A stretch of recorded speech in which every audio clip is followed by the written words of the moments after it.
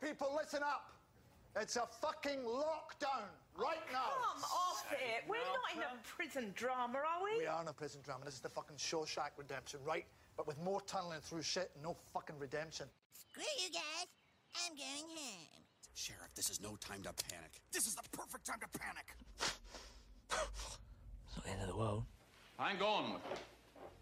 I'll go with Child. Hey, fuck you, Palmer! I'm going with you. Who says I want you going with me? All right, cut the bullshit! Has the whole world gone crazy? Hey! Everybody calm the fuck down.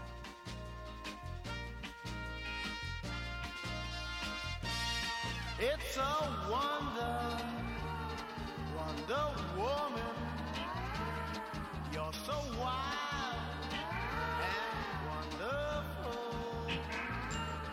'Cause it seems whenever we're together, the planets all stand still.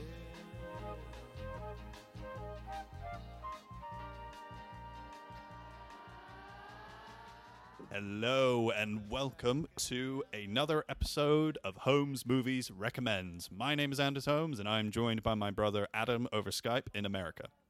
Hello. How are you doing? All right, thank you. How are you? I'm doing pretty good. Down here with our lovely mother. Can I tell you a really funny story which happened today with me and Mum? Sure. Okay.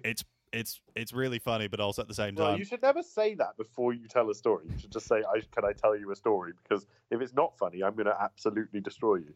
Okay, so I was working on editing a podcast episode today, and our mother came into the room and said she was hearing some jingle in the middle of nowhere. Like she was like hearing like this jingle and stuff like that, and she was asking me, "Can you hear this song?" And I was like, "What song?" This song. I keep hearing this song. It's like someone might have lost their phone and it's ringing out in the field. I'm like, I can't hear anything. And so I went to the house and then I was walking around and he says like, Christ, I can hear it again. Like, come over here and try and listen out for it and stuff. And I was like, I can't hear anything. And she was like, no, I can hear it. I've been hearing it so much today. And then I like got a little bit closer to it. And then I was like, oh wait, I can hear it. And then I sort of looked down. And then I just picked up her iPad, put it into my ear, and I was like, it's coming from your iPad. It's coming from the game that you're playing on your iPad. Okay. It was just like, because the volume was so low, but then it was even more sort of tiring because I was trying to explain to her it was coming from the game and not from the actual iPad. It wasn't like the iPad just decided to just decide to play a jingle. It was coming from her game. But the volume was so low, it sounded like it was coming from a distance. Right. See, this when you set that up, you said that was a really funny story. Really, it just sounds like two people dealing with a slightly odd but run-of-the-mill situation. One of whom is in their 60s, so has a little bit more trouble understanding technology. Well, I found it funny. Well, we are in lockdown, so you got to get your amusement where you can, I suppose. I mean, we both found funnier it. Than my day, I suppose. I can tell you that. We both found it extremely amusing. Well, good for you guys. I think that's very adorable. Yeah. I also, I had to deal with. Well, we had a bit of an issue with our cats because they brought in a mouse that was alive and it was running around the house while I was alone. And I tried to get it out, and then the dog realized it was there, tried to chase after it, stumbled trying to get it because he slipped on the floor, and then the mouse was able to get out and flee into a bush. And then the dog tried to go after it into the bush, but then the mouse was able to escape, but the dog was still trying to look for it. And I was just like... Now we're in a Hanna-Barbera cartoon. I mean, to be fair, but despite, everything, it did put a smile on my face, all those sort of... all those things. All those goings on in the countryside, yeah. Yep. I saw a snake yesterday, which I was pleased with. Oh, nice. Baby garter snake, so I'll always like to see that. Yep, that was pretty much the only wildlife news I've got. Chipmunks are out in force here. And nature is coming back out a little bit with everyone. Nature is healing. Yeah, we are the virus. Yeah. Anyway, so what are you recommending today? So I'm going to be recommending a film which I just saw recently, and it was a film I just watched for the first time, and it is the very psychedelic, bonkers science fiction film from 1968, directed by Roger Vadim, which it was based on a comic series of the same name by Jean-Claude Forest, and he. The director had expressed interest in to doing comics and science fiction, and he was hired by producer Dino De Laurentiis, and they purchased the rights to the series. And they tried to cast several actors in the role, Brigitte Bardot and Sophia Loren, but Roger Vadim went with his then wife at the time to play the role, and that was Jane Fonda, and the film that she was starring in as the lead role was Barbarella. Oh yes, Barbarella. Have you seen it? Yes, I've seen it. It is quite it's quite the movie. It is not a good film. It is. It's a tremendously entertaining film. I mean, it's very funny to watch now. Yeah. I mean, there are so many. Yeah, and I wonder. It's funny as well because it's also sort of it has moments of like softcore pornography, and then other times of extreme campness that sort of it oscillates between the two. There are some hilarious bits of casting, like Marcel Marceau. I mean, what the fuck? And then the thing where she gets. I mean, there are just some like decisions that even the height of the Bond Roger Moore era wouldn't have made, like the Orgasmatron machine that she gets put in. Yeah. Or, you know, touching hands and taking a pill that's supposed to like. That's how people have sex in that period of time that the film's set in. Yeah, it's really like what the hell's going on? But it's no question that it had a huge impact when it came out. It made least on the like sexual fantasies of a generation of men. Yeah, it made Jane. I mean, I know that Jane Fonda went off to do much better films after that and became like a huge feminist icon. But it made it. I mean, someone used the term "sex kitten" in it to describe like her sort of like role in the film, and like watching it, I was like, this is a film that is definitely a product of its time, and that type of film in the way that it's made definitely would not get made today. But if they were going to make a film like remake Barbarella, they would pick different costumes and have a different style to it. Yeah, because the whole the whole idea of this universe where there's no violence and no sex, and it's like, except it's an extremely violent and film filled with sex. I mean, it's like, there is this sense with some of the roles that she did around this time that she wasn't really sort of in on the joke, whereas actually she's way smarter than that, and she's definitely knows what's going on, but she gets put in these sort of naive parts. I'm thinking also Cat Ballou, Yeah. And also parts where they just end up like basically exploiting the fact that she's a sexy young woman, and not doing very much else with it, which is why what she then goes on to do in the 70s with films like Klute is so good. She escapes the sort of confines of, because this is the thing, for all the like talk of free love and like whatever in the 60s, so much it's really like it's free love with an asterisk about like think about the films that were being made by French directors in the 60s and by American directors. Like, the leading lady so often is in bed with the director. Yeah. Whether it's Anna Karina, whether it's Jane Fonda, it hasn't changed any. It's not like we've moved on. It's still just as gross that the gender stuff is still just as disgusting as it ever was, or just as weird as it ever was, and bound up in like weird power dynamics and like prioritizing male fantasies. So yeah. I mean, it's a cautionary tale. Yeah, it is I think it's very self-aware of the type of film that it is. It almost has it. I mean, it knows that it's this weird sci-fi movie, and it has like this kind of 60s vibe to it, and all these like psychedelic moments that just feel like they were just taking drugs the entire time while making this movie. I mean, one of the writers on this movie was Terry Southern, who wrote the script for Easy Rider. So there's that. Yeah, I think there is definitely the film is a camp classic. It knows. Yeah. To some degree that it's ridiculous, and it has a certain amount of self-awareness, although it also has just enough of a sense that they are trying to make a serious film to make it also, to make it ridiculous in that sense. It's not a parody but it's also not entirely serious. So that does make it really fun, and it's very endearing to watch for that reason. It doesn't take. It's also like made on a shoestring, It's and like so the effects that they choose are not just interesting and psychedelic; they're also necessary.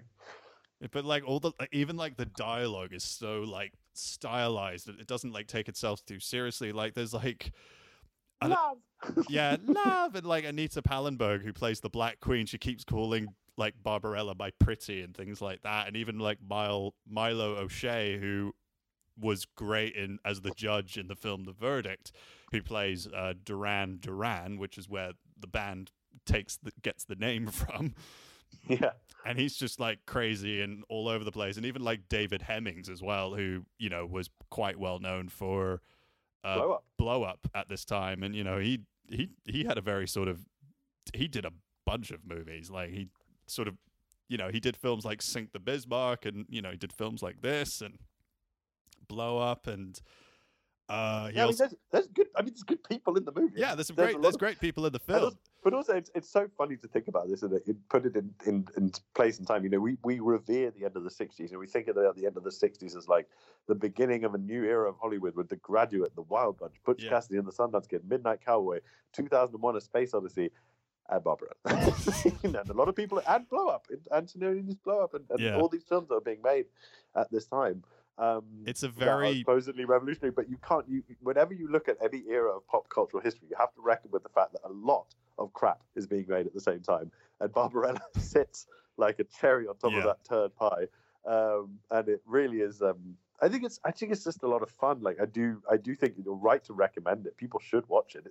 It's a bad movie, but it's a good bad movie. Yeah, it's crap, but it's good crap, and it's enjoyable. Yeah. It's never boring. Like, I was watching the film, I didn't really know what to expect. The only thing I had watched was, like, the beginning little bits of the movie, and that was it. I didn't really know what else. You just watched the naked Jane Fonda bit. No, it was No, it was playing on TV, and I was watching it. I don't know. Oh yeah, it just happened to be on. No, it's zapping through the channels. No, I think it was during the day or something. And like, I got asked to like do something, and then I turned the TV off, and then I forgot about it or something like that. I don't know why I didn't carry on watching it. But then I saw it on DVD in a store here in Copenhagen, which sells comic books and memorabilia and things like that. And I thought like, oh shit, I really want to buy this movie.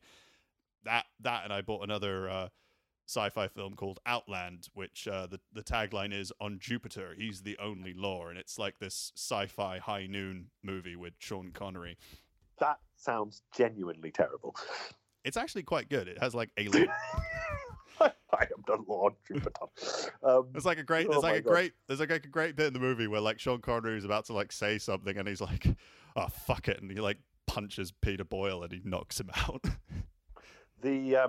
How hilarious is it to have Marcel Marceau saying the words Duran Duran? I mean, is that just not the biggest headfuck knowing that? I mean, obviously, you have no way of knowing at the time that Duran Duran had become a band, but like you say Duran Duran now, and you know.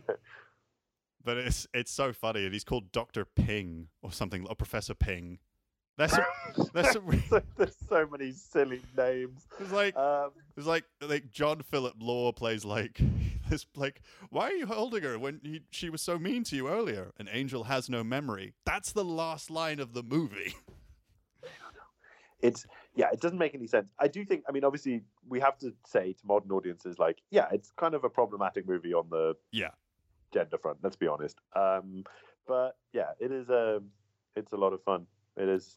So people should watch it. Yeah, I mean the costumes. They really sort of like the costume design really emphasized like around like of course in the sort of places that they would. All right, Andy. Let's just leave it there. Let's just leave that to people's imagination and move on. Yeah, I mean they tried to do like sequels to this movie. Even like Robert Rodriguez at one point, he was trying to do his version of the film with Rose McGowan and Robert Wade and Neil Purvis, who wrote Casino Royale and Die Another Day. They were tasked to like write a screenplay, but I do not want to see Robert Rodriguez, who's also, let's be honest, got a bit of an eye for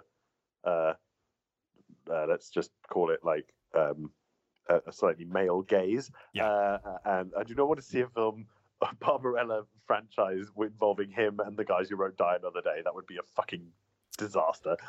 Yeah, I mean, I'm just like looking at it now. They Gaumont International Television, they announced a pilot for a series that was based on the film by Amazon Studios in 2012.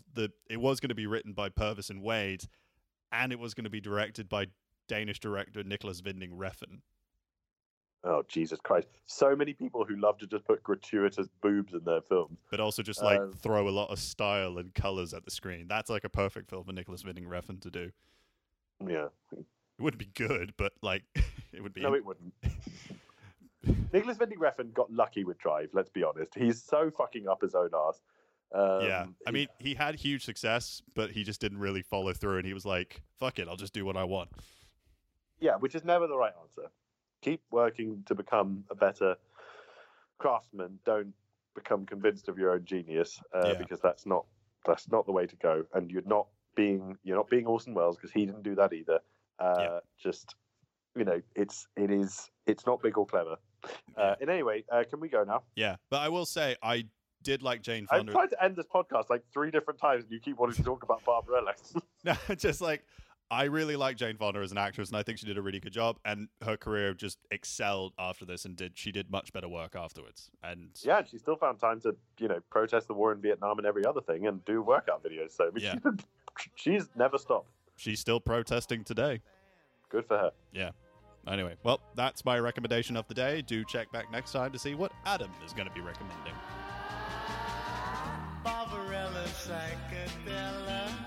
There's a kind of cocktail shell about you. Barbarella, Barbarella. Dazzle me with rainbow color. Fade away the duller shade of living. Get me up high. Teach me to fly. Electrify.